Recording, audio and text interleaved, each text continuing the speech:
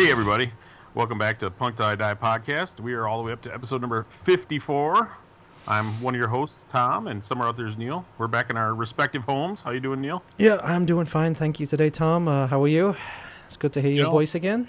Yeah, it's I think a lot of people are catching up with, like, past episodes. Mm-hmm. Because people are like, come on, give us more. I'm like, yeah, you hungry dog bastards. So we might try to ramp it up a little bit, but we'll see. It's very hot. The weather's nice.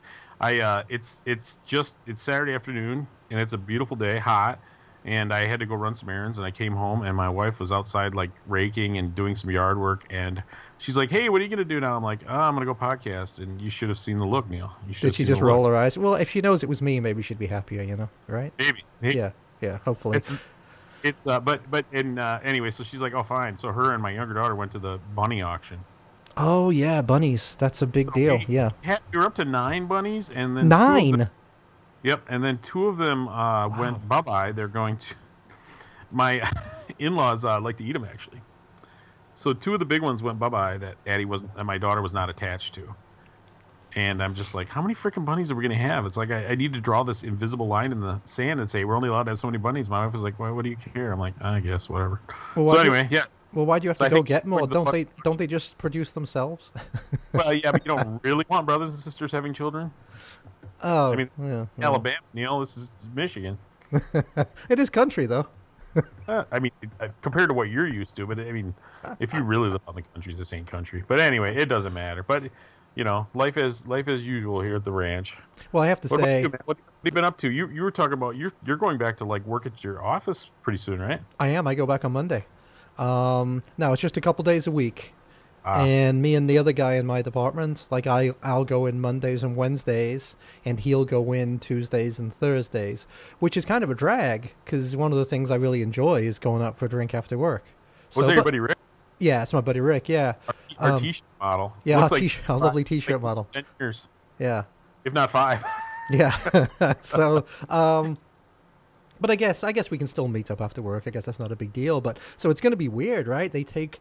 We were given this big pamphlet of instructions before we can get in the building. We have to get our temperatures taken and sign something, and then they give us a mask and gloves and stuff, and they're even giving us, like, beeper things where if you get within 6 feet of somebody, they go off. I mean, it's I understand the being safe thing, but this seems to be like it's going a little bit over the top. Well, you know what I mean? There's 2 elements to getting it, and one of them is proximity, and the other is actually the amount of time in proximity. Yeah. So walking by someone is not necessarily that. You know what you should do, Neil? You should get, like, a tape measure and just pull 6 feet out of it and just put it through your fly and just walk around like crotch thrust at everybody. Say, do not come within this range. This is my boat. And when the ladies complain, I'll be just like, "Hey, I'm just being safe. Exactly. What do you want?" Yes. Don't you care about your older loved ones? Yes, exactly. I am actually one of the older loved ones. I think by now, I'd really like to take a poll to see if you're one of the loved ones among your coworkers. But hey, that's just my theory.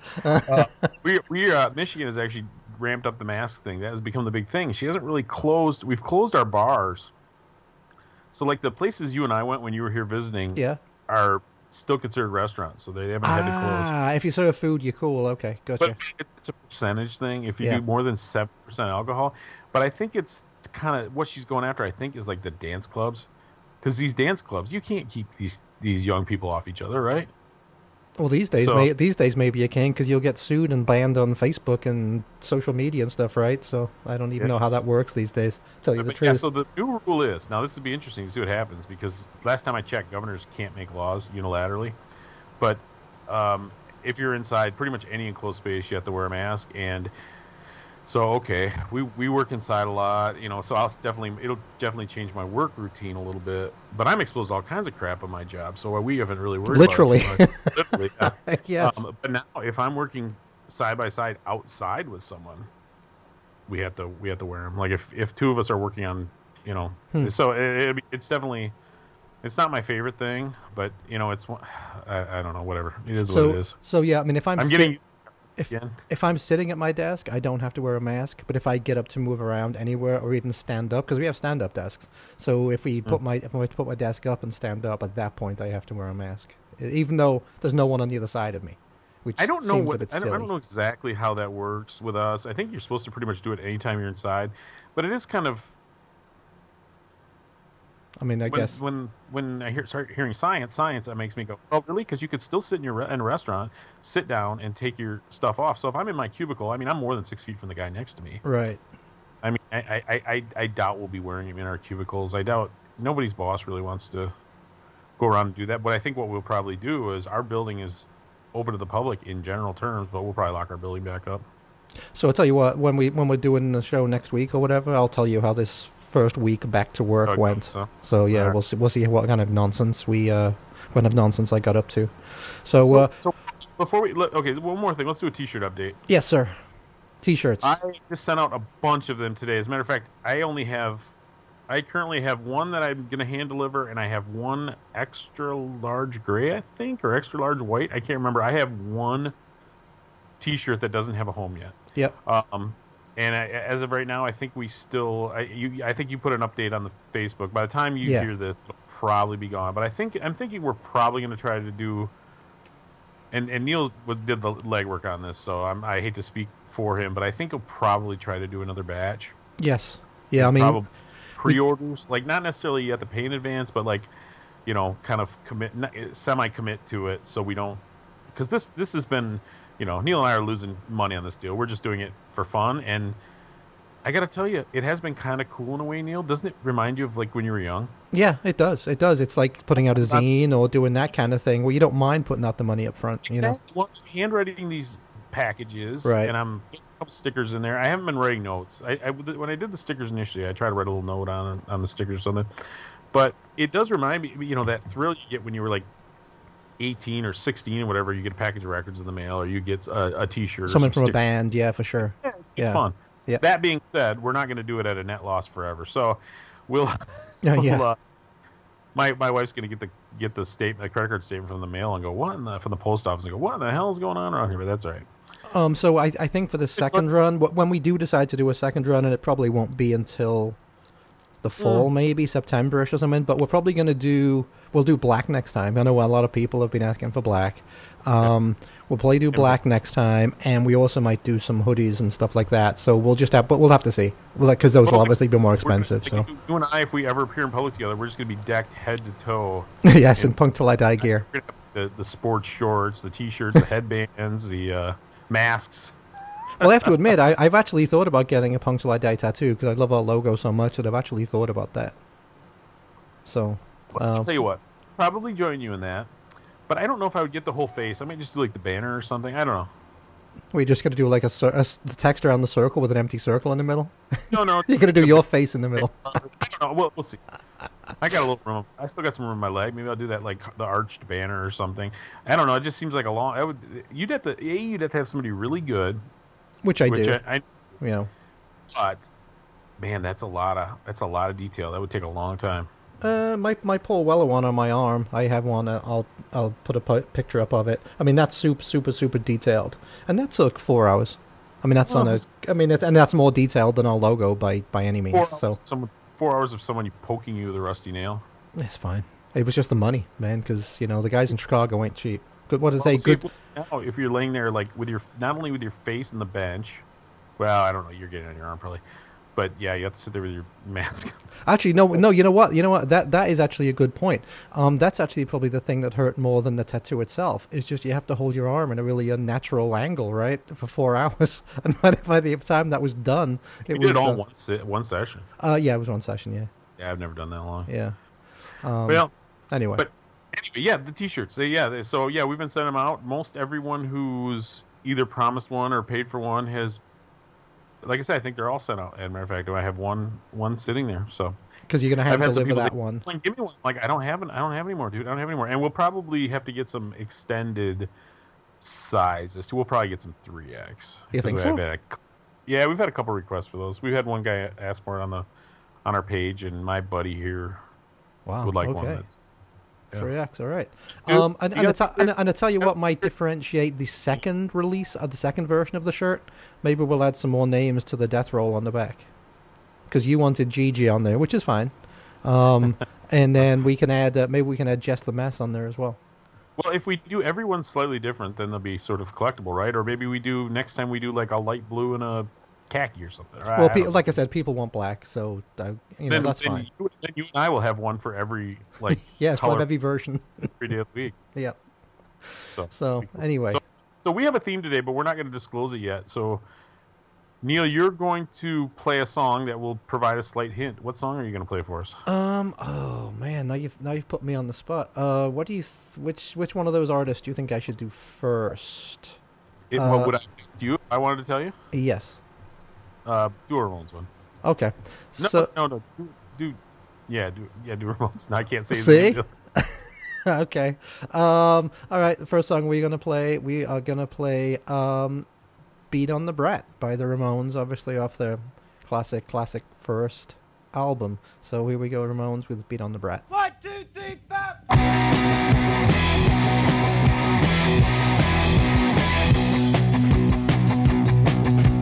Beat on the brat, beat on the brat, beat on the brat with a baseball bat. Oh yeah, oh yeah, oh ho. Beat on the brat, beat on the brat, beat on the brat with a baseball bat. Oh yeah, oh yeah, oh ho.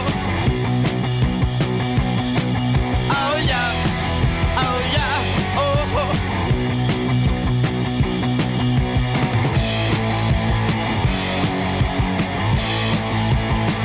What can you do? What can you do with a brat like that? Oh, it's on your bum. What can you lose? What can you do? What can you do with a brat like that? Oh, it's on your bum. What can you lose? Lose.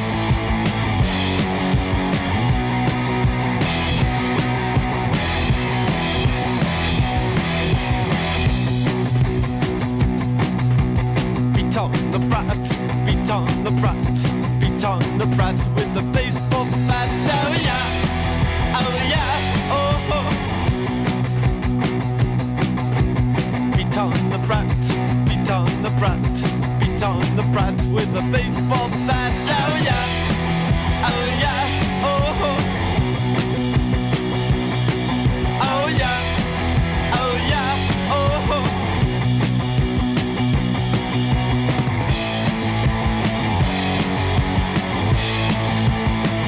What can you do? What can you do with a brat like that? Oh, it's on your butt. What can you lose?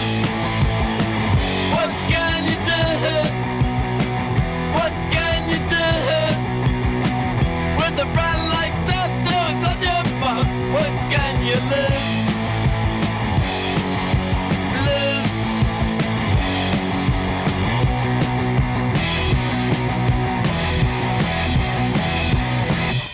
There, Ramones, "Beat on the Brat." Of course, you all know that. I mean, geez, if you don't know that, then you probably shouldn't be listening to this show, right? Because Unless you want to be educated, there's nothing wrong with being ignorant and trying to be educate yourself, Neil. Why are you trying to alienate our potential ignorant audience?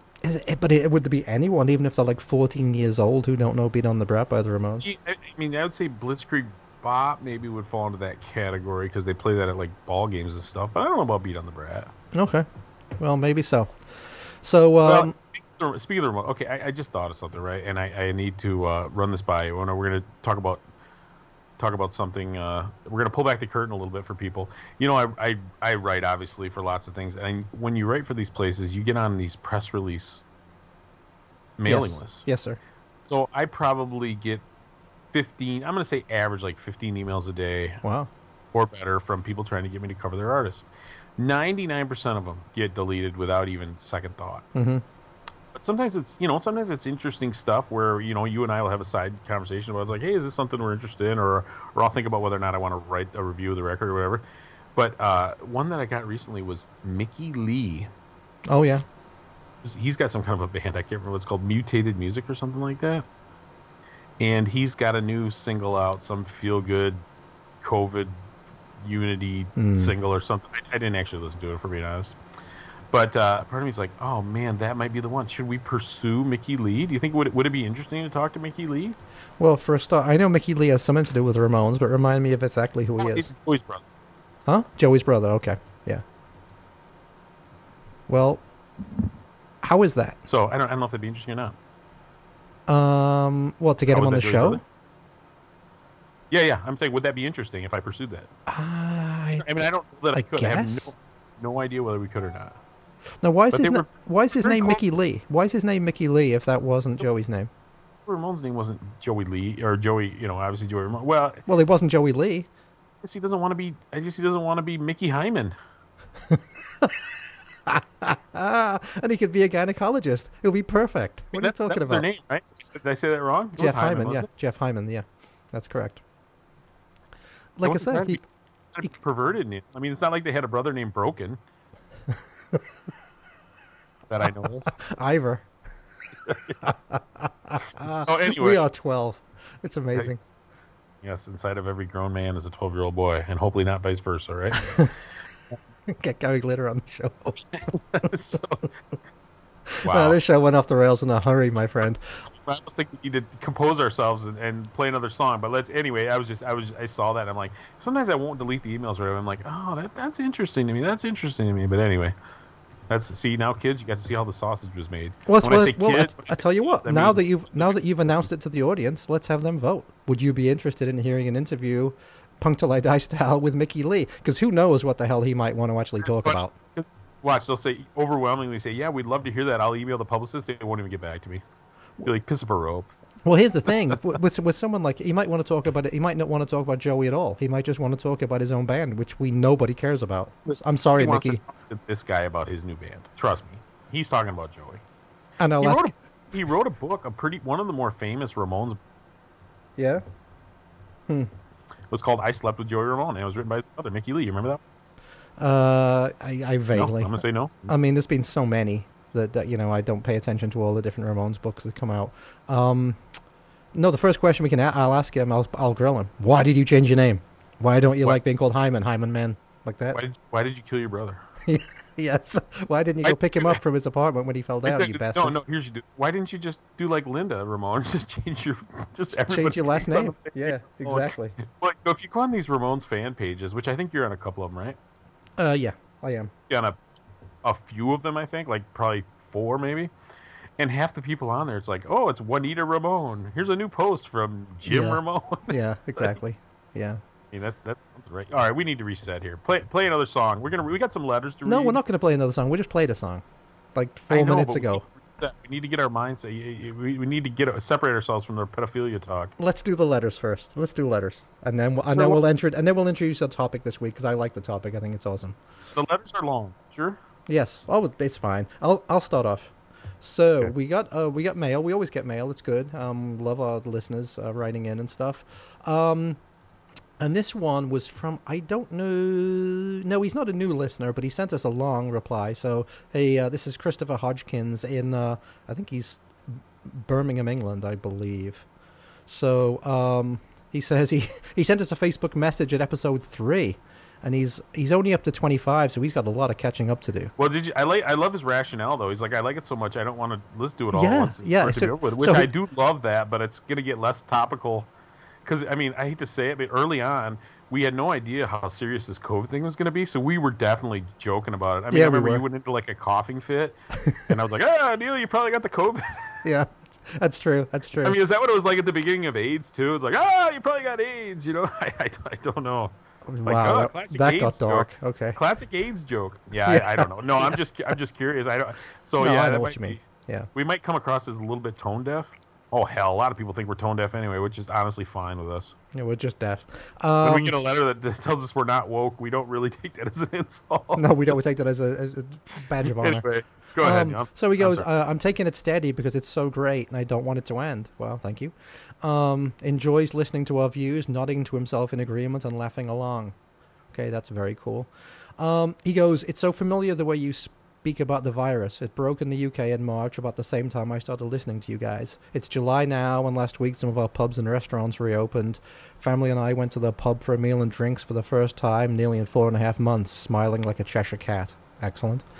Still no gigs here, but thanks for recommending some great bands such as 7 Seconds, Agent Orange, Smogtown, Replacements, Effigies, and Radioactivity, which in turn put me onto the Wipers. Interesting. That's surprising. So this guy, does he give his age? He doesn't, but I imagine he's got to be... He has to be younger, right? Yeah, but I'm imagining around about your age, I would guess. People my age are still discovering those bands? I mean, that would be awesome. Don't get me wrong. I hope there's a band out there like that for me to discover. No. Okay, here's the deal, my friend. So he's English. Every band he mentioned there was American. So I'm guessing he was never turned on to American hardcore or punk or anything like that, really, probably other than, the early classics. So that's interesting. So he says, and I know he's older because he talks about this club I'm about to get into. So he says, I live in Birmingham in the UK. Is it your favorite gay club in Champaign, Illinois, Neil? No, this is where you go wearing short shorts and leather jackets. Damn, I'm never going to live that one down, huh? I remember, everybody, I was with a girl. He says... Me dost think thou do protest too much, Neil. Oh, God. He says, I live in Birmingham in the UK. The Prefects and the Killjoys were from Birmingham and were part of the first wave of bands. Our first club was Barbarella's. So that's the one I knew about Barbarella's after it was closed. And then it became the Cedar Club and the Tin Can, amongst other bigger venues or something. I don't know. Second wave heroes were GBH, Drongos for Europe, and Dead Wretched. And we actually played a Dead Wretched song on one of the other podcasts that was recommended by good old Dick Gerbil. We did a GBH song too when we were doing. Yeah, we did. We played Sick Boys. And everyone's doing GBH though, but Dead Wretched was a small one. Gotcha. And he carries on. As you were aware, GBH went on to conquer the world. Drongos are an interesting band. Their early stuff, such as Peace, Hope, and Glory, are really good and worth checking out. They split up in the 80s and have reformed. The newer stuff is good but lacks the individuality of the early stuff and has gone to formula a bit. He mentions us playing No Hope for the Wretched. Says they only had a couple of singles. They split in the 80s but reformed about 15 years ago to play some local gigs and Rebellion. He says our podcast has inspired him to start topping up his vinyl collection again. Singles, LPs, originals, or reissues. Where to start? I've decided to the moment on a few original 70s choice singles, ones I missed over the years. I like the idea. Maybe he is closer to your age, Neil. I guess that would make sense, right? Well, I think so. If he mentions Barbarella's, which has been closed for decades, so yeah, he's got to be close to that. He likes the idea of a young punk or punkette being so excited to buy it with a bit of cash, it being in the collection and playing it to their mates, maybe before they... Oh, I see. He's talking about playing a new single before they went out to the club at night or something. He says, so far I have bought For Adolphs Only by the Valves, Where Were You by the Mekons, and Voice of Youth by These Animal Men. 3 good choices there. At the moment, so you played These Animal Men too, haven't you? Yes, I have, and that was our second episode, I believe, or second or third. Wow. Yeah, a long time ago now. I can't even remember. Yeah, I mean, we can't remember if we talked about something last week or not. Yep. At the moment, I'm listening to Hands of Gretel, who I've never heard of. The Blue Carpet Band, never heard of. That's a terrible name. Vibrate, Two Fingers, and Heavy Drapes. Those are all terrible band names. My God. Maybe they rock though, Neil. Maybe they rock. The bands could be good, even if the names are bad. Nah. Rule of thumb: if the band name is bad, the band is bad. Words to live by Liverpool Neil. There you go. My own band, Year Zero, gig around, and we have fun. So thanks he actually put a YouTube clip in there of his band, and that is. Now I know I promised this a while back, so I'm not going to make a promise about when it's going to happen because deadlines aren't really our thing. We don't do this to put ourselves under pressure. We do this to have fun. But we are going to do a listener submission show, and that song will probably make the list. So we'll play that song when the time comes. So look for Year Zero, I guess. That's good. Yeah. And he finishes with that. I kind of tried to Google them in general, and it's not like some famous band called Ghost, like that Swedish like pop metal band. Yeah. Has a song called Year Zero, so that's all you can. And you'd think Year Zero would be a pretty easy thing to Google, but it's really not. So anyway, cool classic punk. So it says, thanks very much for doing the podcast. Kind regards, Chris. So thanks a lot for your long email, Chris Hodgkins. That was excellent, and we love to get stuff like that. It makes us feel like worthwhile. Loves hearing from his fellow Englishmen. Yes, indeed. So do you have one you're going to read up? Yeah, I got one more I wanted to read. And this is from a guy named Brian from Virginia who's written to us before. And it was regarding the covers episode, which people really seem to like that. I'm happy because when we got done with it, I'm like, I don't know if that was good or not, but we'll probably go revisit that, Yeah, at some lots point, of covers. because there's so many. I mean, there's so many things we need to revisit. We did the A to Z gigs, but there were a few like extra ones that I think we should have went over. So we'll revisit that at some point. We're going to do the listener submissions one. What else did we hit on that we didn't? That I felt we could go back to. It doesn't matter. Anyway, but number 51, it was the covers episode. So he said, "Hey, Tom and Neil, just finished the episode 51, which included the Gangrene cover of Voices Carry. I had a Gangrene cassette in high school, but never really enjoyed that cover of the original song until I heard what Al Jourgensen and the Ministry had to say about it. According to him, when he was seeing Amy Mann, the place he lived was haunted by a ghost who didn't like it when the two of them had sex. So the ghost would shake the walls and make a fuss whenever Amy was around. They had to hush because Voices Carry to the grave. Now, whenever the original comes on the radio, I think about ghosts." And then he included an interview with Al Jourgensen, I think with Rolling Stone or something. I can't remember, but it's a great interview, actually, with Al Jourgensen back, many years ago. And it is pretty funny. And I must say, I'm pretty impressed that Al Jourgensen could get an Amy Mann caliber chick. I don't know who Amy Mann is. Do you want to fill me in? You don't remember Till Tuesday? They were like a pop band. And Oh, yeah, you gotcha. Yep. She was blonde, had that kind of short, like 80s Yep. chick hair. She kind of looked like a hotter version of like Ivan Drago's wife from Rocky 3. Oh, Bridget Nielsen. Yes. Yeah. Yes. Even though I know Bridget Nielsen was not without her charms. I mean, she was actually married to Sylvester Stallone for a while, I think. Even though she's taller than him. Is that good or bad? I don't know. Not my life, pal. Not my life. But anyway, no. But anyway, that was a great story, and I enjoyed the interview. So thanks for sending that in, and I love that song. I even like the original version. Not that I really go out of my way to find it, but I will spin the Gangrene one fairly regularly. Now, do you listen to Ministry at all? I do. I'm a big Ministry fan. I've seen them 10+ times. Really? Wow! Yeah. I never would have guessed that. You're constantly surprise me, Tom. Seriously, I came across them when I was probably 15 or 16, and I saw them when I was about that age, 16 or so, and it was the Mind is a Terrible Thing to Taste tour, and they had like this chicken wire thing to keep them protected from the bottles, and it was one of the most insane things I've ever seen. There's a couple shows that I'll go back to, and I'm going to get into the DRI one in greater depth later when we go back to our gigs revisited, because it looks like 2020 is going to be virtually gig free. But there was a couple shows that were just so insane that I think really set the hooks in me. And I know that Ministry isn't really a punk band, but really set the hooks in me for live music and the sort of chaotic excitement that a live show could be. And Ministry was one of those bands. Wow. In fact, even seeing them in the early 90s, so that would have been about 90 the first time I saw them. The second time would have been 92, and it was the same thing. I mean, it was just like, wow, you could get hurt at one of these shows. That's crazy. So, yeah, they had chicken wire around the stage, like the Blues Brothers? Yeah, pretty much. Excellent. Well, and the thing is, they've changed a lot over the years. Like, their early album was almost like a Depeche Mode type synth punk. Right, yeah, it was very different, right? And then they moved a little darker on Twitch, which was their second album. And then their third album was called The Land of Rape and Honey. And that was what you would call the beginning of the more modern era.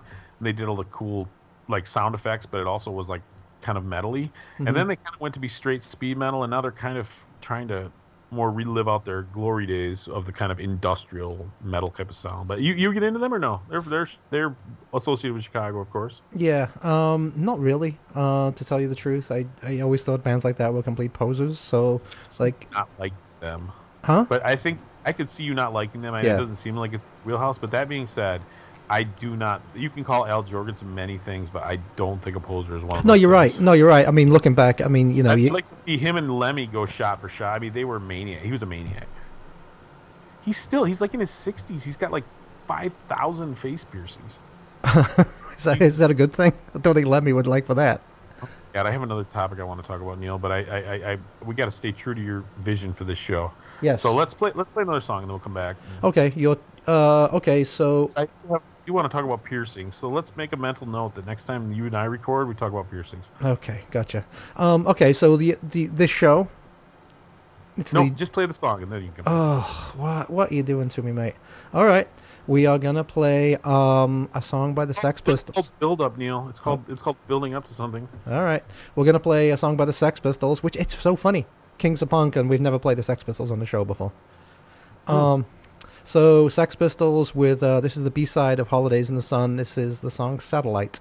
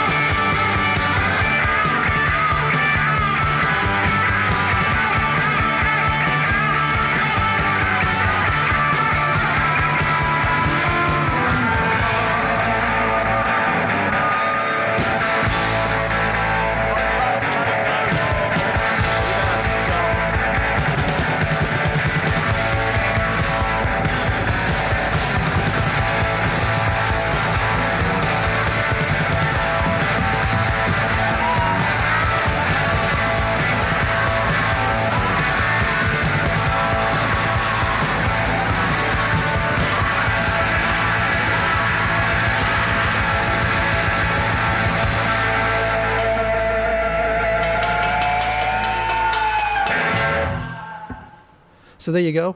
Not one of the more obvious Sex Pistols songs, I guess. I mean, not that they had that many to choose from, but I think Satellite is a great, great song. I absolutely love that guitar riff. Good old Steve. So Neil, you obviously don't enjoy foreplay. You just want to plunge right into it. So why don't you go ahead and explain what we're talking Well, about? mate, we're a half hour in already. What? You want me to beat around the bush some more? The shepherd's bush. Get it? Sex Pistols joke. And I'm still going to be doing yard work, and she's still going to be giving me side eye. Okay, so That's you want to right. just keep going doing this show forever? You want to talk about piercing some more? No, but I do want to talk about that. But anyway, go ahead with the big reveal. So I don't know what gave me the idea of this for this show, but I just thought it would be funny to do. Hey, let's have a Johnny versus Johnny show, and which was the most important Johnny in punk rock history. And so we're going back to '76, obviously, where we got Johnny Ramone, Johnny Rotten, or Johnny Thunders. So which one is the more important Johnny? So this show we're going to be playing songs by each one of those people's bands. Obviously the Ramones, the Sex Pistols, and maybe Public Image, but probably not. And then Johnny Thunders and the Heartbreakers. So I just think it's a really interesting topic because you had the three Johnnies. And actually, if you wanted to get technical about it, I mean, Joe Strummer's true first name is John too. But right? Obviously he didn't Did go. he not use it because of Johnny Rotten or something? I don't know. But no, because he'd gone by Joe Strummer before that. In the 101ers days, he went by Joe Strummer. So for whatever reason, he didn't like his first name, and he went with his middle name. So it might have just been, the way it always was for him or something in school. So he went by Joe Strummer, but officially his first name was John. He might have been a junior. He might have been a junior or something, Yeah, right? John Mellor, right? Was his. Maybe his father. name. Maybe his father was John. So Yeah, maybe. So anyway, so we got Johnny Ramone versus Johnny Thunders versus Johnny Rotten. Any thoughts on this, Tom? What are you thinking? well, Tom, did I lose you? No. Well, it's kind of tricky because I definitely have. For me personally, Yes, sir. I love Johnny Thunders. Yes. Love the first New York Dolls album. The second one had some good songs on it, but was obviously a significant drop off from the first one. But still a classic in its own right. Too Fast, Too Soon. But to me, Johnny Thunders was not nearly the influence when I was playing music that the other two were. Okay. Interesting. And it's actually tricky because I loved Johnny Rotten's singing style. Loved it. But I don't think I had a bigger influence on my guitar playing than Johnny Ramone. I'd say Steve Jones was a really close second. Mm-hmm. But for me, when I was playing guitar, and I think at the end of the day, I probably ripped off more riffs from the Sex Pistols, despite the fact that they only really had one album, than I did from the Ramones. But maybe later I ripped off more from the Ramones. But I think that Johnny Ramone, for me personally, is probably the biggest influence. Now, to say that because he was the biggest influence on me personally, that he was the biggest influence of those, nah. I think he might. Boy, but you can't. Right. It's difficult, right? You can't write his guitar playing off. Right. I mean, that downstroke guitar playing is still the standard. Classic punk rock standard. More Yeah. so than Steve Jones, because Steve Jones played a little more traditional style, Yeah, rock he and roll did. style. He did. Very, And- very and, rooted. Yeah. And as far as being the prototypical frontman, I mean, Johnny Rotten is the snotty punk frontman, right? He's the standard, which mean, everything putting- else you know, is you based do on, those- basically. Yeah. Well, I'm putting together the best punk band in heaven. I got Johnny Ramone on guitar. Of course, I guess Johnny Rotten's not dead yet, but he might as well be on, if we're being honest, right? Wow, that's fucking harsh, man. I mean, and of course Johnny Thunders is dead. Maybe he could play second guitar because Johnny Ramone, of course, famously couldn't play lead guitar. Well, no, He do had we? I an mean, amazing right hand. do we was know that great for a rhythm- fact? Oh yeah, I know that for a fact. Yeah, Okay. the tons of overdubs on a lot of the stuff he didn't play in at all. And if you listen to, and it's kind of interesting because if you listen to the live versions of some of their more intricate studio cuts, Mm-hmm. the live versions are totally different. Right. Well, Because that happens a lot just- though with most bands though, because But the funny thing is though, I like the more primitive yeah, takes generally than I did the advanced studio stuff with extra musicians and backup instruments and all that stuff. It's like, the classic example is, like Rock and Roll High School, there's 2 takes of it, right? right. Or do you remember Rock and Roll Radio? Which one is? I can't remember, but from that era, like the Phil Spector era, Mm-hmm. there's like the Phil Spector mixes and then there's the Daniel Ray mixes. Is Mm-hmm. it? You like And the the Danny Daniel Ray- Ray ones much better. I'm They sound, getting. they sound like punk songs, of Yeah. course, and the Phil Spector songs sound like I don't know what. Yeah, whatever they were. Yeah. So yeah, so for me personally, Neil, as a half-ass musician, semi-retired, Johnny was the biggest influence. Johnny, that cleared up. Johnny was the biggest influence. Well, No, see- Johnny Ramone. See, but you just Johnny kind of argued against yourself, which was interesting because you say Johnny Ramone, but then you said he didn't play a lot of he couldn't play leads and he didn't do a lot of the But stuff. I'm over the years, I always envisioned myself as a lead guitar player when I was younger. But the Yeah. fact of the matter is, I've come to accept the fact that I'm a really guitar player. yeah, So, but Johnny Thunders was definitely more rock and roll based, where Johnny Ramone set the standard for what punk guitar would be. yes, Johnny Thunders started in the maybe late 60s, early 70s. The truth is, he was really a different generation, even though there was only 5 years between them or whatever, right? no, well, I mean, I think Thunder started in like 71, Because no, the first 72. the first Dolls album was 72 or 73, right? Yeah, yeah. 73, yeah. Or is it 74? I don't know. Get out your Google machine. I'm about to do exactly that, my little friend. I feel like it's 70. So I don't think it was quite as early as that, but yeah, let's talk about Johnny Thunders a bit, because Johnny Thunders often gets lost in the wash, and probably if we do have younger listeners, they probably don't really know anything about Johnny Thunders at all, apart from maybe the name. I don't think he, because I think he, at the end of the day, falls into more of the proto-punk category. You think? Okay, New York I don't Dolls' first consider- album was 73. You can call him a punk album. It's fine. I don't have a problem with calling it. Was 73, right? Yeah, 73. Yeah. I mean, Coke. Yeah, just like after Velvet Underground, it was like I think those two things kind of moved. The Velvet Underground was like late 60s. Late 60s, yeah. That was like 67, 68. They might Yeah. have started in the mid 60s, but I don't put him in the same, because I think at the end of the day, Johnny Rotten and Johnny Ramone are the ones who codified, for better or worse, because a lot of people now don't really like the rigid type of punk that you and I do. But I think those guys codified it. I think. Oh, John well, Thunders, okay. John Thunders influenced it, but I think the other two codified it. No, okay, we're going to talk about this. See, I knew this was going to be a super interesting topic, right? So, no, I'm going to disagree with you there. I contradict myself during the. No, because it's not codified. Because you got three completely different strands of punk rock right there. You've got the Ramones doing that 60s Beach Boys style fast, Yeah. People say it's dumb, but it's not, because it's actually, like you said, some of it's really hard to play, to try and play right. So you got them doing that string. You have Johnny Thunders doing the classic rock and roll Chuck Berry, but sped up and really drugged out. Yeah, jacked up Rolling Stones kind Yeah, of. jacked up Rolling Stones and completely out of their minds. Smack, right? So That's what the Dead Boys were doing too. The Dead Boys did not sound like the Ramones. They were doing jacked up Rolling Stones, right? right, but let's not get distracted by that. So you've got the junky rock and roll thread. Distracted. What? If we sign off, I'm just gonna go downstairs and work in the yard. Okay. So you've got the Ramones Beach Boysy style stuff. You've got the Johnny Thunders more rock and roll based junky type stuff, and then you've got the third string of punk at the time, which was like the angry British political anarchic stuff. And so those were the three classic strands of early punk rock, and that was the beauty of early punk rock, is that it wasn't any one thing. It could be any of those things, and a lot of bands kind of went from one to the other, like, just like the Damned, right? They would kind of flirt with all three of those things. So Sometimes to their own detriment. Yeah, definitely.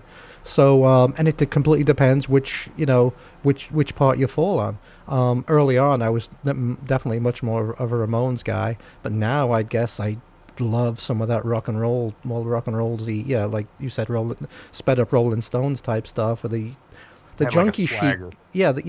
Exactly. A swagger. So it didn't matter how stoned Johnny Thunders was, his guitar playing was always immaculate. And that first Johnny Thunders and the Heartbreakers album, LAMF, is just an absolute stone dead punk rock classic. Yep. So even though it's very different to Nevermind the Bollocks, and clearly very different from any of the Ramones stuff. Why don't we play a song from that, since we got a lot of songs to get? We had a very, very ambitious song list. Yeah, I mean, now I want to listen to Replacements doing Johnny's Gonna Die too, but we'll do that at a different show. Yeah. So we're gonna do the first track of LAMF, the Johnny Thunders and the Heartbreakers. This is Born to Lose.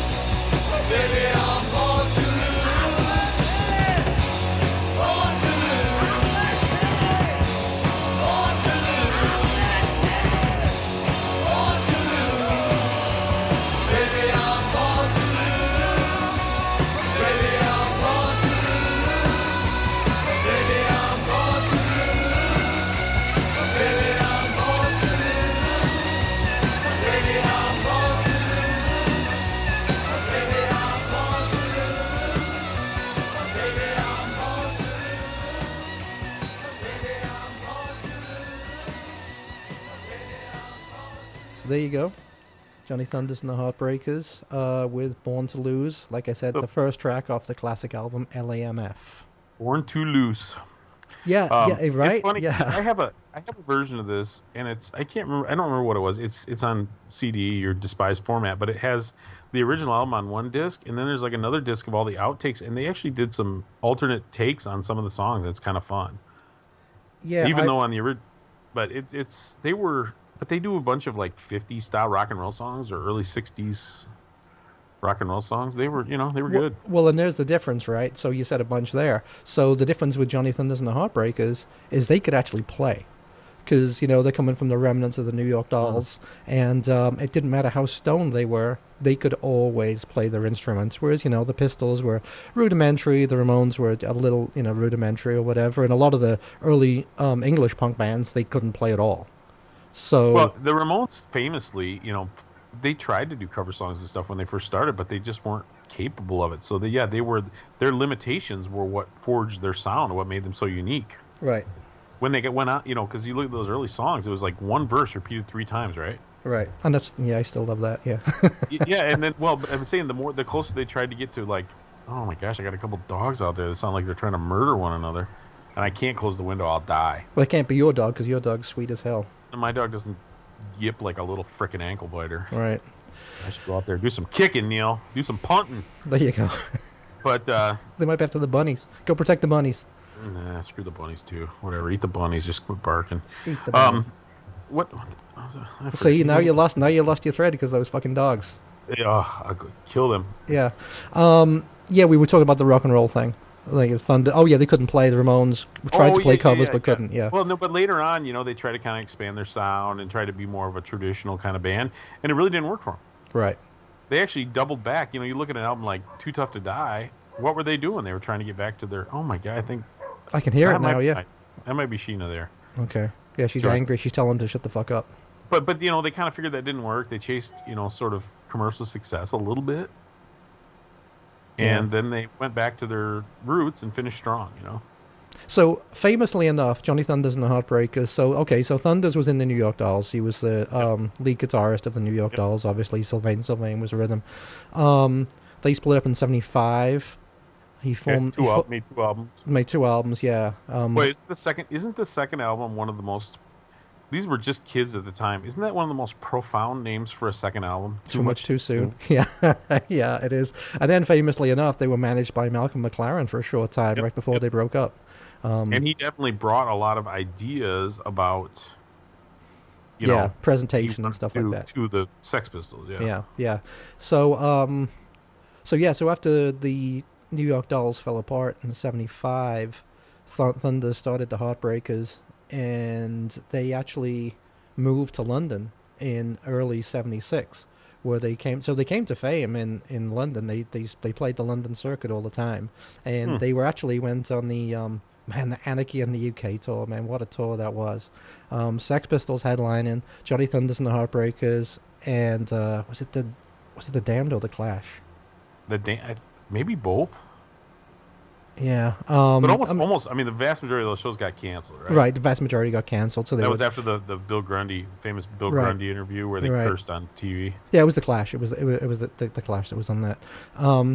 They played with all those bands, but yeah, that tour was actually a legendary disaster. Right. But to look at the lineup and say, "Wow, that would have been the most amazing thing ever," but once again, I'm pretty sure that the Damned and the Pistols were looking at Johnny Thunders like they were already washed up, right? They were older guys. Well, that's interesting. Well, but it was like 5 years difference, maybe. I mean, I'm sure Steve Jones loved it because I'm sure Steve Jones loved being with another guitar player who could actually play, right? And that's kind of Steve Jones' style too. He didn't talk about that in his book at all. So no, no. Interesting. I've read other. Did he mention the Anarchy tour at all? I think he might have mentioned it, but I did read about because he talked about his part in the Bill Grundy interview. Okay. All right. I did read the. Who's the Goodman? Is it Dave Goodman? Dave Goodman. Did you read that Sex Pistols book? Dave Goodman. He was like the sound man. Right. He did the Spunk album. Right. And he talked pretty extensively about that tour, about how disastrous it was. But Steve Jones kind of slagged off Goodman, so I don't. So I Goodman's words are kind of, nullified to a certain extent in my mind. But anyway. But funnily enough, a lot of people prefer Dave Goodman's mixes on Spunk. I just saw on our Old Man Punk Facebook page somebody talking about how Spunk was way better than Nevermind the Bollocks. Yeah. I don't think I actually have the Spunk versions anywhere. I have some Sex Pistols bootlegs over the years because obviously they only really did the one album. So if you want some extra stuff, you kind of got to go off the map a little bit because I think Great Rock and Roll Swindle is pretty much crap. It's god awful. Yeah, it's absolutely god awful. A couple of decent things on it, but yeah. So yeah. Anyway, I don't know. I'm losing my train of thought terribly, Neil. Terribly. Worse than usual. It is funny though. I mean, looking at the pictures from the Anarchy in the UK tour, so you got the Pistols with their, jumble sale attire, if you will, the safety pins and all that kind of shit. So you got that classic punk rock style. Then you've got Johnny Thunders in the classic New York junkie style, leather jacket, leather pants. Disheveled Keith Richards kind of look. Yeah, winkle pickers on, whatever. And then you got the Clash, young, fresh-faced, English punk rockers and stuff. And the Damned were on that tour too, so you had all of them, right? You had all of them on that freaking tour. Imagine that. I mean, how much would you pay right now for that? I mean, granted, some of them are dead. Yeah. It's not possible, but how much would you pay to see that tour? Yeah, that'd be like $1,000, right? That's $1,000. Yeah, definitely. I mean, for Christ's sake, yeah, crazy. And all those bands in their heyday. Okay, I'm gonna fly to England now to see a show, and well, even if they're not in their freaking heyday, who plays the young Joe Strummer now? He's dead. I don't know, but yeah, that's something, man. Yeah. So but Imagine how pissed you'd be if supposed to come to you're a young guy at Manchester U, and now you're a little too young for this to have happened. But you're a young guy at Manchester U. They're supposed to come play at Manchester, and the frickin' city council cancels it. Wouldn't you be devastated? Wouldn't you want to murder someone? Oh, for sure. For sure. And then, when they played, was it Cardiff or something like that in Wales, there was all kinds of Catholic, I don't know if it was Catholic or just some kind of religious people anyway, protesting outside about how, it was anti-God and all this stuff. They were taking it so seriously and like it's such a threat. That stupid TV interview with a drunken Bill Grundy ogling Susie Sue or whatever it was. Right. Yeah, for sure. Yeah, crazy. Let's play another song now. All right. So let's do, well, seeing as we've just been talking about that, let's play another Pistols song.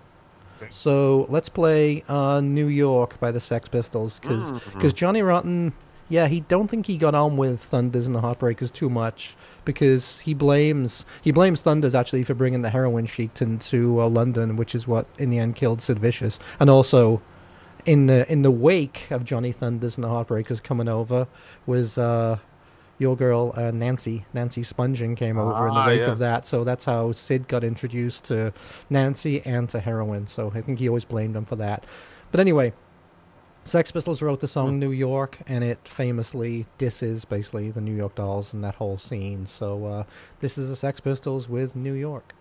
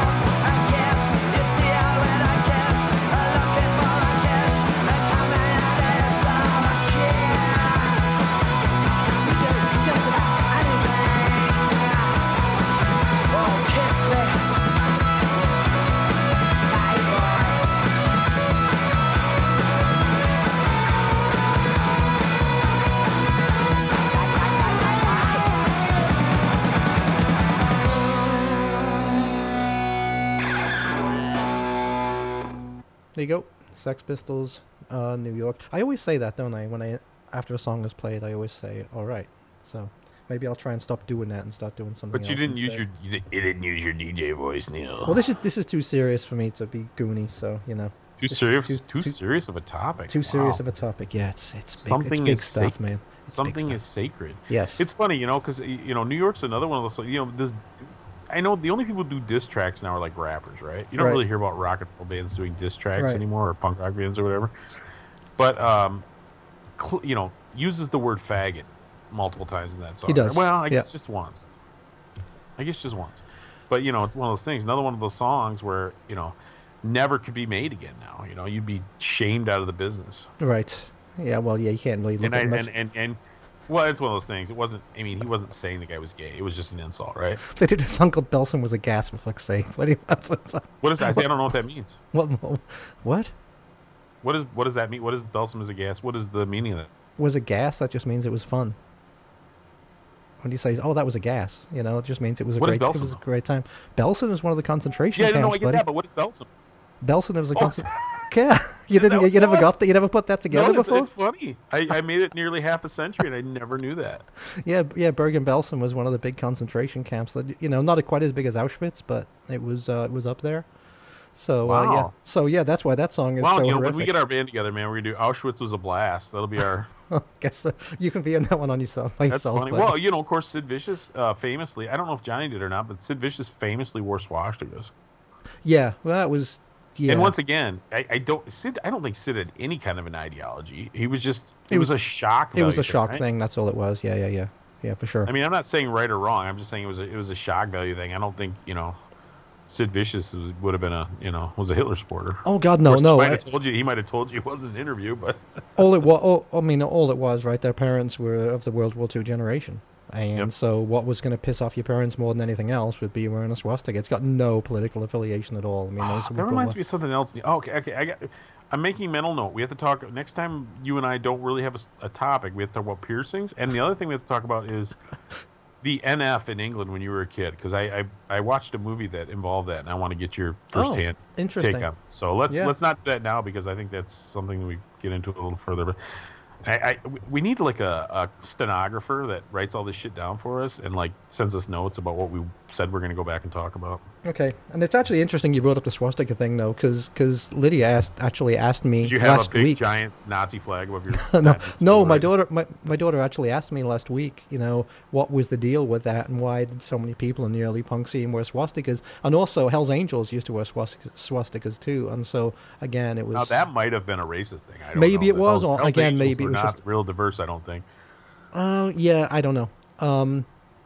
Anyway, we're getting completely off topic. So it is funny how those New York bands. So right now we're talking about the three Johnnies. So we got two people from New York and one from London.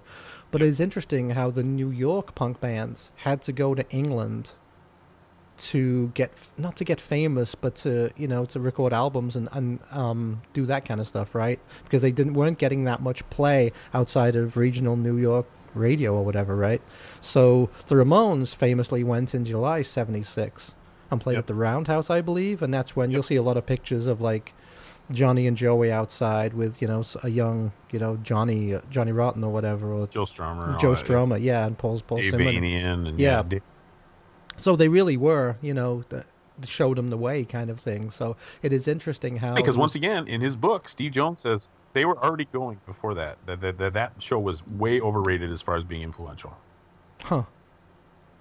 That's what he says. Well- I don't know. His mind is rot too. You can tell. He admits Well, it. well, yeah, they had been going before that though, but I mean that definitely helped to codify punk rock for sure, and showed all these other bands that they could do it.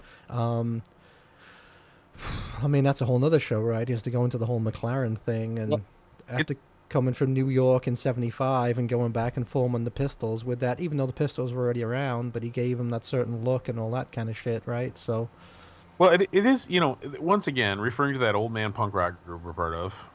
Yes. And it's not exclusively old men. It's not exclusively men. It's not exclusively old people. But it's a lot.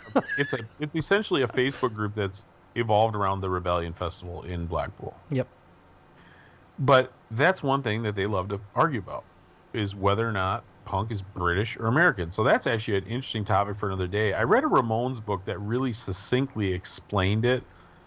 It was, and I'm gonna find that passage at some point, but it's somewhere in the middle of the book. I never marked it or anything because I think the guy who wrote that book, the book wasn't amazing, but the way he explained the difference between UK punk and American punk, I think was really insightful. So one day, maybe today, while I'm laying out tanning myself, drinking a beer by the pool, I'll What a handsome man. look through that book. I'll tell you what I lack in handsomeness, I make up for in tanness, Neil. You were a very tan man. I'll give you that. Yes, I was surprised last week. Yes, you also make it in the. I was just going to make the most horrible joke, and it would have came out totally wrong. So I was going to say tan lives matter, but wow. Those are the type of jokes we can't make nowadays, no, right? We can't make any jokes about anything like that don't read anymore. Anything into it, please. No. It was a bad attempt at a joke. Yeah. So where are we? Yes, the Ramones. Unlike, I didn't say white lives matter because Neil, he's from England. They're all white as hell, right? everyone's very pale. Yes. So it is interesting to think of mid '76. You've got all those bands all in London at the same time. So you have Johnny Thunders and the Heartbreakers, you got the Ramones, and you got the Sex Pistols, obviously, and a young Clash, and all those stuff. The summer of '76 in London, just absolutely mental. You were right? about 13. I was 13. I was obviously too young. Yeah. Now my brother did have the Pistols were supposed to play not Liverpool, but a small town next to Liverpool called Birkenhead. They were supposed to play in Birkenhead at the Hamilton Club, and my brother had tickets. Famously, he tells me anyway, and that show got cancelled. Does he still have his tickets? No, the funny thing is, I bet he wishes he did, because if he did, those tickets are worth just the ticket alone is worth like $200 or something. Yeah, and he went and cashed it in so he could get his £1.50 back, right? Probably, yeah. Because they were like big tickets with like some kind of like serrated edge and stuff, like people did back in the day. I'm sort of jealous when I see those old tickets from those English shows like on that old man Facebook group, because they were sort of interesting looking, and unfortunately by the time I started going to shows, it was really only a few different ticket sellers, so they're pretty generic. Well, then it was like with the rise of Ticketmaster and whatever. Yeah, I mean, then it was pretty much like the club was putting on the show, and they'd make the tickets, and you could either buy them at the club, or they might have them for sale at like a couple of record stores. But they would all be like homemade tickets, Some of the most amazing shows I ever went to, there was no pre-sales. Yeah. Not at all. I mean, you paid at the door. That was it. Yeah. There was no... Yeah. Because the guy can't use tickets to buy cocaine. He needs cash, cash. So, obviously the Ramones, the most prolific band out of those three. So there how many studio albums? 12, 14? 14? Okay. God awful covers his album. So, I mean, Johnny has, in that way, he has the most because, I mean, Johnny Thunders and the Heartbreakers only really had one album. They had LAMF, which is, like I said, a Stone Dead classic. He did the solo album, of course, So Alone, right? He had he had a few different solo albums. I think was an actual album. Maybe I'm wrong, because I know a lot of it obviously was put together later. But I think that was an album, but maybe I'm wrong. No, it was because that came out. So Alone, right? Yeah, So Alone. It came out in like '78, I believe. And so the Heartbreakers only had one real album. Obviously, the Sex Pistols only had one real album. Yep. And Johnny Rotten, he codified, like you said, what the punk frontman was about. Smart guy, angry guy. Hated everything. Basically, Year Zero, hated all music that came before him. Even though he was pretty musically knowledgeable about things that came before, and he liked some very interesting, very off the wall type stuff, like German weird shit, like Can and stuff like that people really didn't listen to normally. But anyway, quintessential punk rock frontman, the one, and obviously he, after the Pistols broke up in '78, he famously formed Public Image, who was still going right away, right? Yeah, yeah, and much different band. Well, the first Public Image album, you could see there was a couple of songs which he'd had for the Sex Pistols, like Religion, but they were never recorded by the Pistols, I've never have been a huge PIL fan. I am what you'd call I could stand their hits or a few of their songs, but I never got deep into their catalog. Yeah, always you were no, I never. I don't think I ever asked you that. You a big PIL guy or not? No, I'm not. I always think that they were a band that was better in theory than they were in actuality. Like, I liked what he would talk when he talked about the band. I liked the way he would describe them, and we're not a band, what did he say? We're a company or something like that. And they've tried to push the boundaries, but unfortunately, a lot of the boundaries they've pushed I found extraordinarily dull. And everyone raves about the second album, right? Metal Box, or second edition, or whatever they called it later on. Because I actually had the first one that came in the metal tin can. Yeah, it was like 3 12-inch discs. Yeah, it was horribly pressed. It was off center. Oh, you dummy! That's probably worth huge money now. It was off center, and it was also the metal box got rusty. It was off center, like the holes. Yeah, the holes were off center. It was horribly pressed. The one I had was anyway. Could your turntable even play it? It would, but it would it was and it would skip too. It sounds very hard on the needle. So, I mean, also musically, I just didn't. I mean, a lot of people rave about it, but again, I just think it's tedious. It's so deconstructed, and the songs are so long. People who say they like it, again, I think they like the theory of it more than the actual music, because it's turgid. It is just long and dull and tuneless. You know what I mean? So I like the idea of them more than I actually like the band. I did go and see them a couple of years ago when they played in Chicago, and I was happy they were good, right? They were real good. They were. Were they not real good? Did you write a review of that? I did. I enjoyed it. Again, I don't like some of the later music at all, but I enjoyed it as something to say, as a spectacle. I enjoyed it, and I'm glad I got to see Johnny doing that, because who knows how much longer he will be able to do that. But anyway, where was I going with? Oh yeah, Public Image.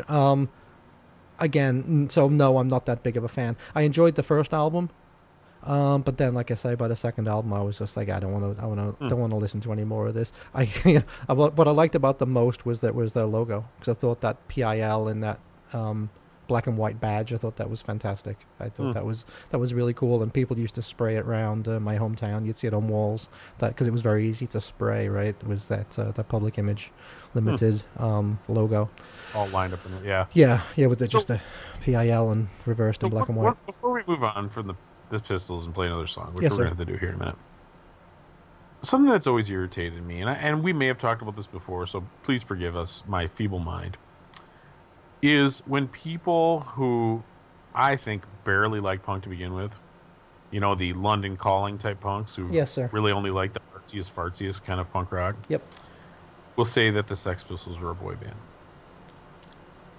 Why? Because they had a manager, and because the manager helped them pick out their singer. They were a band. Paul Cook, Steve Jones, Glenn Matlock were playing before they added Johnny. They were not put together like New Kids on the Block, right? Based on the manager going, oh, look at that sexy bass player. Trust me, nobody's going to look at Glenn Matlock and say, oh, there's a sexy bass player. Right? They'll be dissing on poor old Glenn. Right? Yeah. So it always irritates me, because there's that certain snarkiness, that certain cooler than thou, like, oh, I'm too cool to like the Sex Pistols. Screw you. The Nevermind the Bollocks album is just simply one of the best records of any genre ever made, and if you don't like it, you're trying way too hard. Nobody's impressed. Tom, you're exactly Here's my right. Rant. I'm done. Stick a fork in me. You're exactly right on that, and that pisses me off too, because basically people who say that because it's a soundbite and they've heard it somewhere, they don't know anything about the band, because the Swankers formed in '74, so they were, like you said, they were a band long before Malcolm McLaren was involved with them. The same people who their idea of the kind of punk they like is Fugazi playing the piano, Yeah, fucking Karicki. Yeah, just or like I said, don't like the Clash. He didn't like the Clash even until London Calling, when they started doing all their crazy, weird and the funny thing is, if you want to say any band was a boy band, it would be the Clash, because they were put together by their manager. Completely. I mean, he liked the look of Paul Simonon, so he got him in the band. He handpicked the people that were in the band. So if anybody was going to say they're a boy band, it would have been handpicked like that. It would have been the Clash more than the Pistols. That's it. I'm going to start putting out tons of sound bites from between you and I, talking about how the Clash were a boy band. Yeah. Boy, that'll piss off the hipsters. I mean, because Bernie Rhodes was basically just as big of an asshole as a manager, maybe more so than Malcolm McLaren was. He just didn't have the clothes enterprise behind it. But Bernie Rhodes was a complete prick. Once again, Steve Jones spoke so highly of Malcolm McLaren. Steve Jones was a troubled kid, and they took him in, and they, was like as close to a family as he had. When they kind of towards the end, when things got bad between Johnny and Malcolm, I mean, Steve Jones, he sided with Malcolm. Yeah, well, he was being flown down to Rio and stuff by Malcolm. So I mean, it was definitely so. Yeah, I mean, is Malcolm the the prototypical manager? I mean, is he maybe of like wrestlers, right? Yeah, well, dude, that's a really good point. He really is like a wrestling manager. Yeah, the heel manager. Yeah, for sure. All right. I would say you got something. I would say let's do another song. Yeah, let's do another song. So the last song we played was the Sex Pistols doing New York, kind of a diss on New York Dolls and on Johnny Thunders and stuff. So now I'm gonna play Johnny Thunders' retort because, like you said, like diss tracks, like they do these days in the rap world. So Johnny Thunders and that wasn't the Heartbreakers. I think it was on So Alone. He did the song called London Boys, where he really disses on the Pistols and the whole London scene. Because in one of the live things, he goes, "This one's for Joe Bummer." So he's. So this is Johnny Thunders. I think with the Heartbreakers, though. I think because they recorded it. Johnny Thunders and Heartbreakers with the London Boys.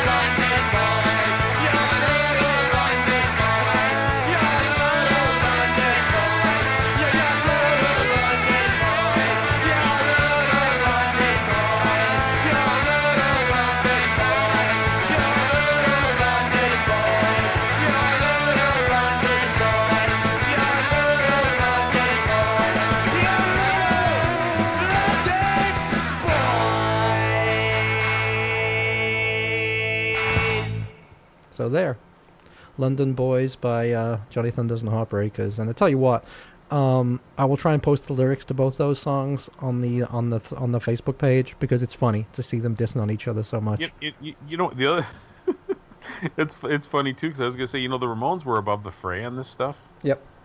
Because they were once again maybe they just didn't really get involved with this type of dissing. It's funny because the song we're gonna play last is a diss track, but it's one guy from the Ramones dissing another guy in the Ramones. Right. Like all their conflict was between their two main guys, which I think is a testament. A lot of people hate Johnny, and a lot of people in hindsight are like, "Oh, Johnny liked Reagan. He's totally invalid because he liked Reagan or whatever." And of course, then Marky talked all the trash in his book about Johnny that's basically been unsubstantiated by anyone else as far as I can tell. Right. But it's a testament to Johnny that Johnny and Joey did not like each other and did not speak. And even after the Ramones split up, in the years between when they split up, even when Johnny knew that Joey was dying, did not even pick up the phone. But they kept the band together, and they managed to... I mean, it would have been fascinating to watch them making their records at the end, wouldn't it? Yeah, it would have been. Because I don't know that they were ever together or anything, but you know what? They realized that it was bigger than them, and it was kind of a they were a working man's band at the end of the day. It wasn't like they were ultra rich. They weren't like Green Day or Fall Out Boy or something. They had to tour to live. But let's not. You know what? Let's not get off that whole. You say they were above the fray or whatever. Let's dial the clock back just like a year or two. Okay. Am I on that missing something? on that stage when they were introducing whatever it was, that punk documentary or whatever on TV, and Johnny Rotten gets into that famous yelling match with Marky Ramone. I mean, that's freaking classic, and it just shows. I mean, Johnny obviously he doesn't hide there. He obviously had complete disdain for the Ramones, clearly, because he lays into Marky completely on that. Well, and let's face it, Marky cannot match wits with Johnny Rotten. No. And we've had people tell us privately that Marky can't match wits with a 2x4. Wow. But we won't get into that because, unfortunately, boys and girls listening, sometimes the best stuff we get, we just cannot put out there and we cannot record it. But we always joke about the fact that sometimes our best conversations happen before and after we push record. Yeah, with the interviews as well. Yeah, for sure. We have good reason to believe that Marky Ramone is not a genius. Yeah. So if you people haven't seen that, I can't remember what it was for, that John Varvatos punk. Yeah, it was that 8-part thing or whatever. Yeah, it was. 4-part punk series. Yeah, but I remember you saying a couple of them were really good and a couple of them were garbage. Yeah, that's true. I love that it's a Barbados thing. Isn't he a fashion guy? Yeah, he is. Yeah, I didn't know before that, but yeah, he's well, that's cool. So you can watch about the gritty, heroin-riddled streets of New York, and then go buy a $90 T-shirt to commemorate. Exactly right. That's the most punk thing there is. But it's completely whacked out. So on the stage, there's Marky Ramone, Johnny Rotten, Henry Rollins, is a chick from L7, I think. I think you might be right. Yeah, and then Duff McKagan. And basically the whole show is just Johnny just taking over and just ranting about whatever he wants to talk about, and then just yelling at Marky and just completely laying into Marky the whole time. And he thinks that the girl from L7, he mistakes her. He thinks it's a man.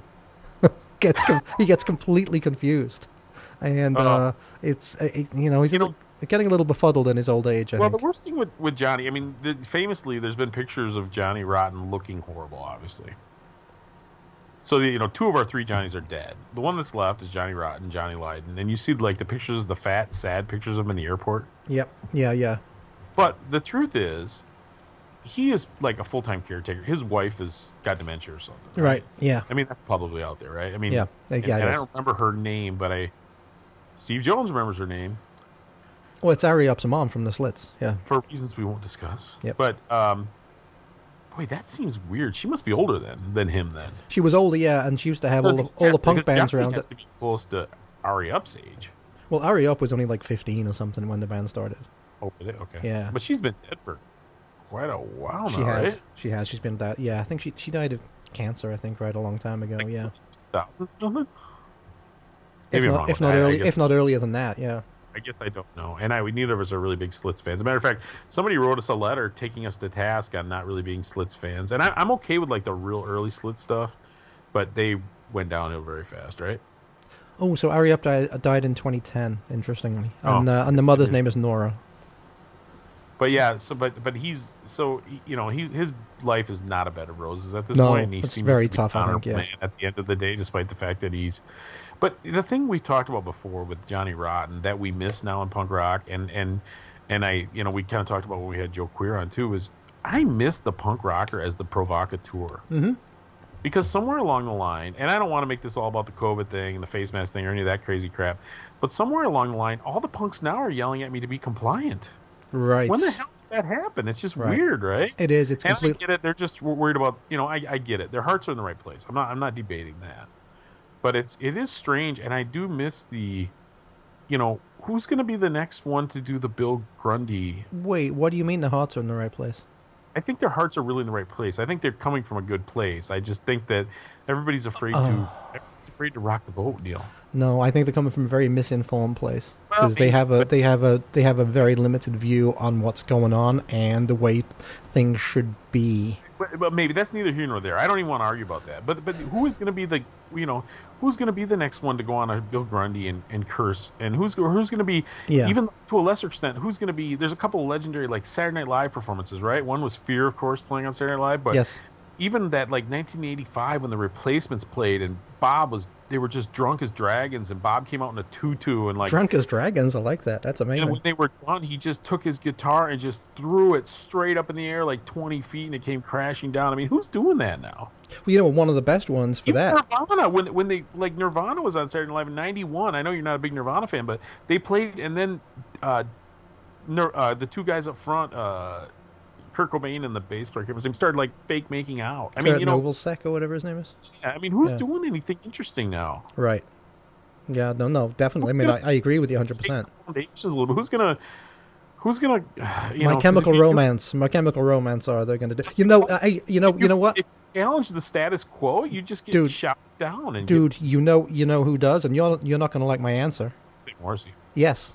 Morrissey, No, I agree. Morrissey is one of the only ones who will. He'll say exactly what's on his mind, and he doesn't give a rat's ass. It's true, and he's lost a lot of fans over the years because of it. Not so many that it hurts him really, but yeah, no, and the fact of the matter is, I'm not a huge Morrissey. I'm not a fan of his music, and I'm not even necessarily a fan of everything he says. But I do have more respect for him than I do, a lot of the current big artists who are using their voice to shame me for whatever.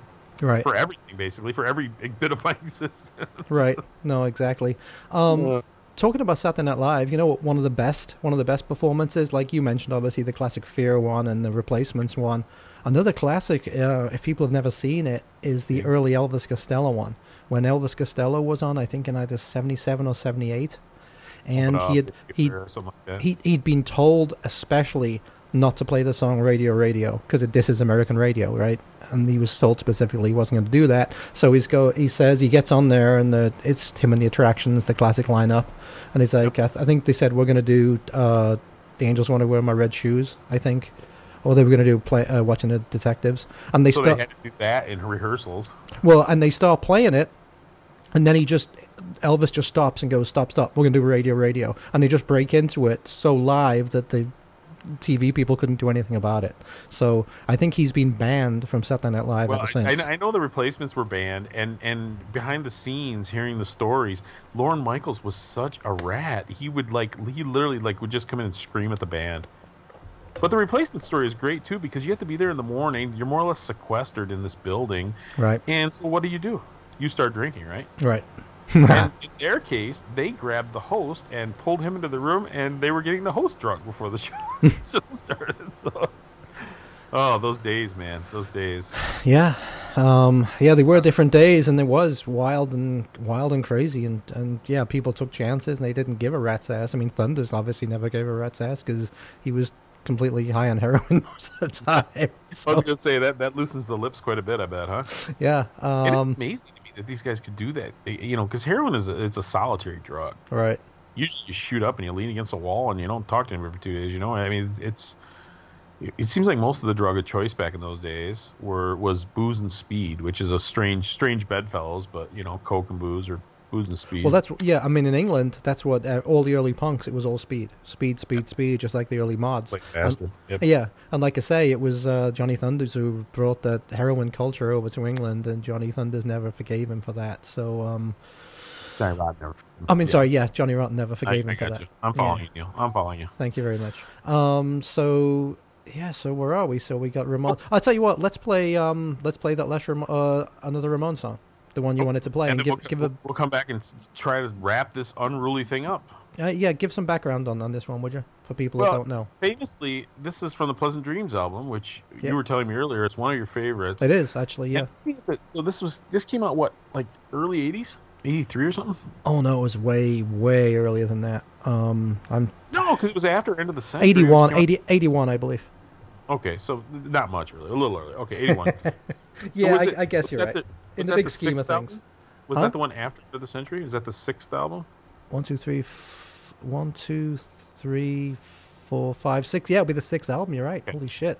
Yeah. So looking at the track listing, I love a lot of these tracks, obviously. Some of the other ones, It's Not My Place in the 9 to 5 World might be the worst Ramones song. Oh, no. God, I love that song. I mean, I like the content of it, but I just never liked the vibe of it. Anyway, it doesn't matter. 81. It did come out 81.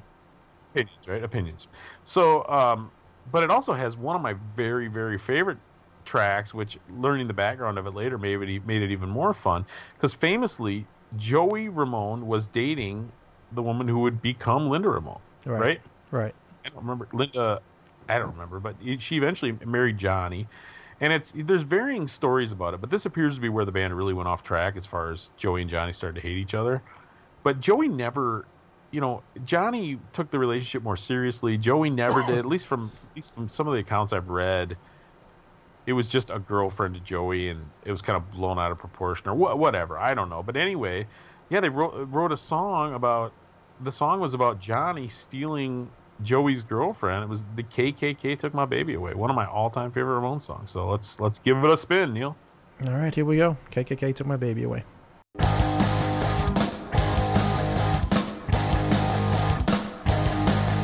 She went away for the holidays.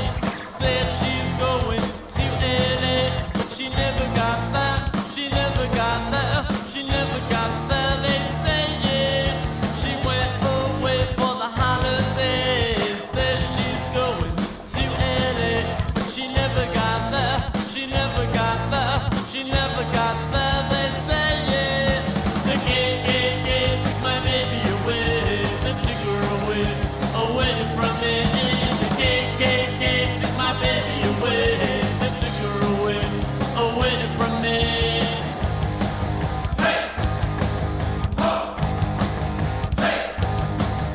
And I don't know where my baby can be. They took her from me. They took her from me. I don't know where my baby can be. They took her from me. They took her from me. Ring me, ring me, ring me up the president. Find out where my baby went. Ring me, ring me, ring me up the FBI. And find out if my baby's alive. Yeah, yeah, yeah. Oh, oh, oh, oh, oh, oh. Oh, oh, oh, oh, oh, oh.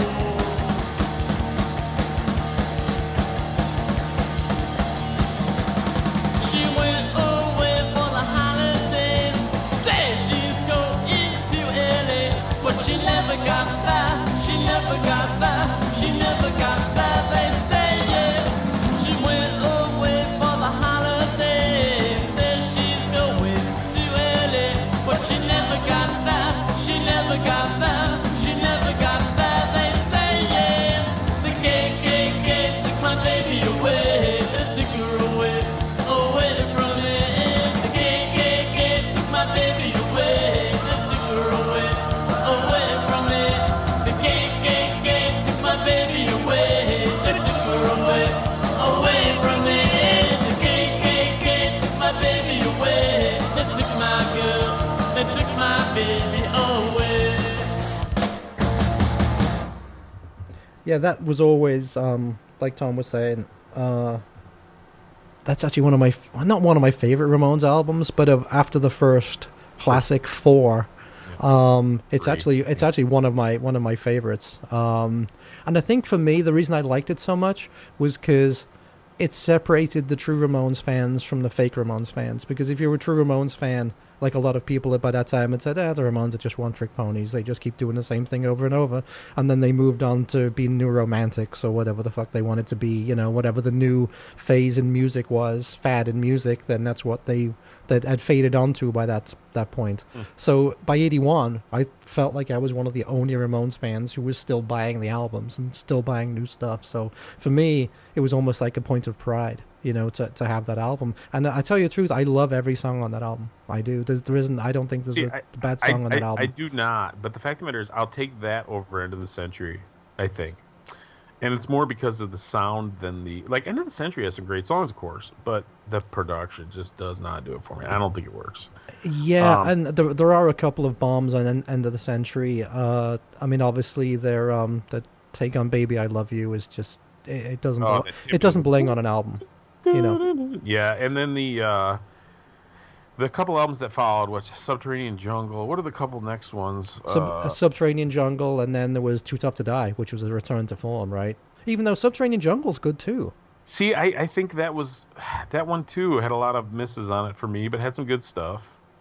I have every one of them, right? I'm not saying it's like, because we were talking about that, we were talking about that privately too. It's like, well, it's not my favorite Ramones album, but it's literally still better than 99% of the records. Well, exactly. Any record that came out, this year. I mean, it would make our top 10 list, probably That be being number said, one. there's been a lot of great records this year, so I actually don't want to diss the records this year because I definitely, I mean, I have my top 5 favorite records this year. I am in love with.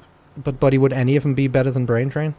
I don't know. No. the answer's no. I mean, admittedly, we have so much music to listen to. I'm never gonna fixate on an album like I did years that past. You know what, that's very, very true, because he probably played those Ramones albums 100 times. Like, I love that Smog Town album so much, and I've listened to it over and over again. Yep. Same with Drowns album. I've listened to it over and over again, and the Screeching Weasel album. I know you're not as fond of it, but I love it. I mean, I've listened to it probably 20 or 30 times. Yeah, I hear you. Yeah. So anyway, and the X album is great, and the I know you're not a big Suicide Machines fan, but I like Suicide Machines too. Like, that's my top 5 so far, and they're all great. Now the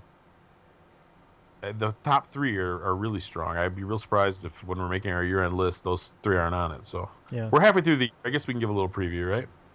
Yeah, for sure. Yeah, why not? Yeah, we're over halfway through the year, which is weird. I love that Lions Law album too. I know you weren't as fond of it as I was, but I love it. Yeah, it's all right. I think, I know it's a departure, but I didn't hear the earlier stuff, so I really don't have anything to compare it to. There used to be a lot more classic Oi. It used to be one of the new classic Oi bands, Lions Law, but with Evil Conduct. You like the record, you still love it. I like the Oi stuff they do. I think when they try and do almost like a New York hardcore style thing, I don't think it works at all. But just a couple songs that kind of have like an agnostic front vibe. Right? Yeah. Sick of It All or something. Yeah. I didn't think those worked at all, but that's just me. All right, let's wrap this Johnny thing up. And the funny thing is, I don't think we've come to any kind of conclusion. No, okay. Here's the interesting thing to me. So the way punk rock has gone throughout the years, punk rock was never just one thing, which is why magazines like Maximum Rock and Roll and Razor Cake today, they try and codify it into one thing, and they paint themselves into a corner of saying punk rock has to be this political thing. But it's less a musical codifying than a political one, isn't it? Right. But they love bands. They only want to talk about bands that are of that, woke kind of thing, whereas punk rock is not. So the 3 strands of classic punk rock. Well, wasn't, at least. I don't know if you could say that it still isn't. I don't know, Neil. We, like I said, we're dinosaurs at this point. So, But what I was going to say was that the 3 classic, almost like classic strands of punk rock, right? You had your Ramones style, Beach Boys, short, fast, and that's like the whole pop punk thing, right? You got that on one side. You've got the Sex Pistols style, anarchic, Anarchy in the UK, that kind of style. The political stuff, you got that.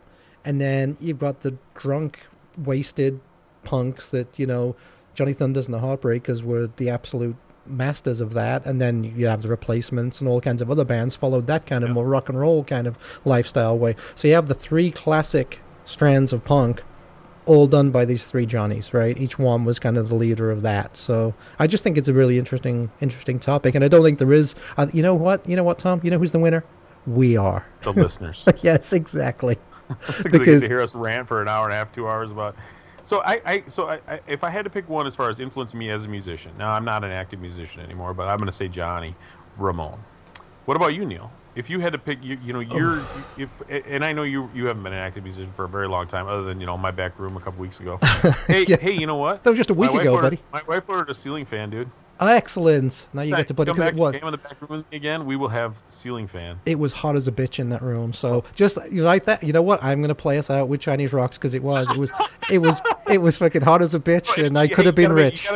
You got to make your pick first, and then we can sign off. You know what? You do it. Just for everything rounded, I'm gonna have to say Johnny Rotten. I guess I'm gonna have to say the Pistols. That's fair. Yeah, even though I love all 3 I wouldn't give up any of them at all, and they're all some of my favorite records. They'll all be top 10 for me. Would be LAMF, probably maybe Rocket to Russia, and obviously. So good. And never mind the Bollocks. Bottom, I will. Yeah, but I'm going to go, when I'm done here, my wife has said, you need to go buy a chainsaw. Jesus. I need to cut down some trees and stuff, or some branches, so if anybody argues that the first 3 Ramones albums aren't perfect, I will come to your house and chainsaw massacre you. I have a notebook full of your addresses. All right, just for that, I'm going to play Texas Chainsaw Massacre, and I'm going to and are you gonna do that?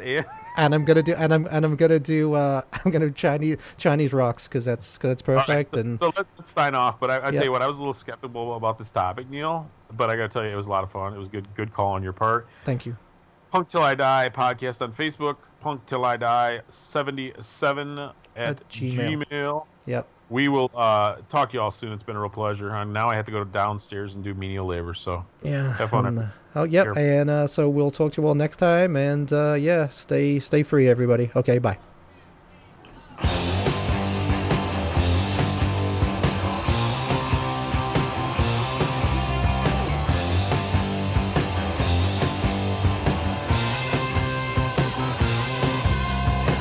Somebody call me on the phone. Say, hey, is Dee home? Do you wanna take a walk? You wanna go and cop? You wanna go get some Chinese rocks? I'm living on a Chinese rock. All my best things are red hot. I'm living on a Chinese rock. Everything is in the pawn shop. It is.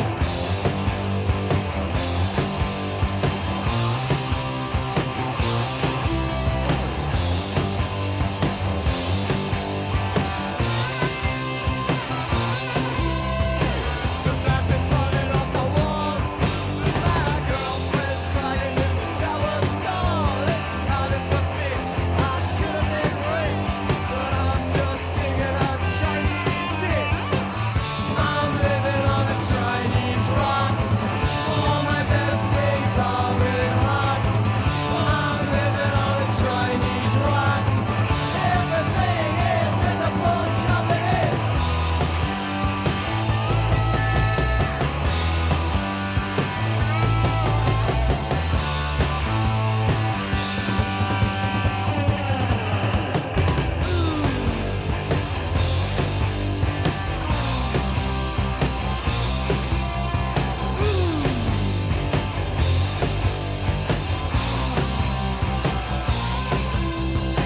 The bastards falling off the wall. My girlfriend's crying in the shower stall. It's hot as a bitch. I should have been rich, but I'm just digging a Chinese ditch. I'm living on a Chinese rock. All my best things are red hot. I'm living on a Chinese rock. Everything is in the pawn shop. It is. I'm living on a Chinese rock. I'm living on a Chinese rock. I'm living on a Chinese rock. I'm living on a Chinese rock. I'm living on a Chinese rock. I'm living on a Chinese rock.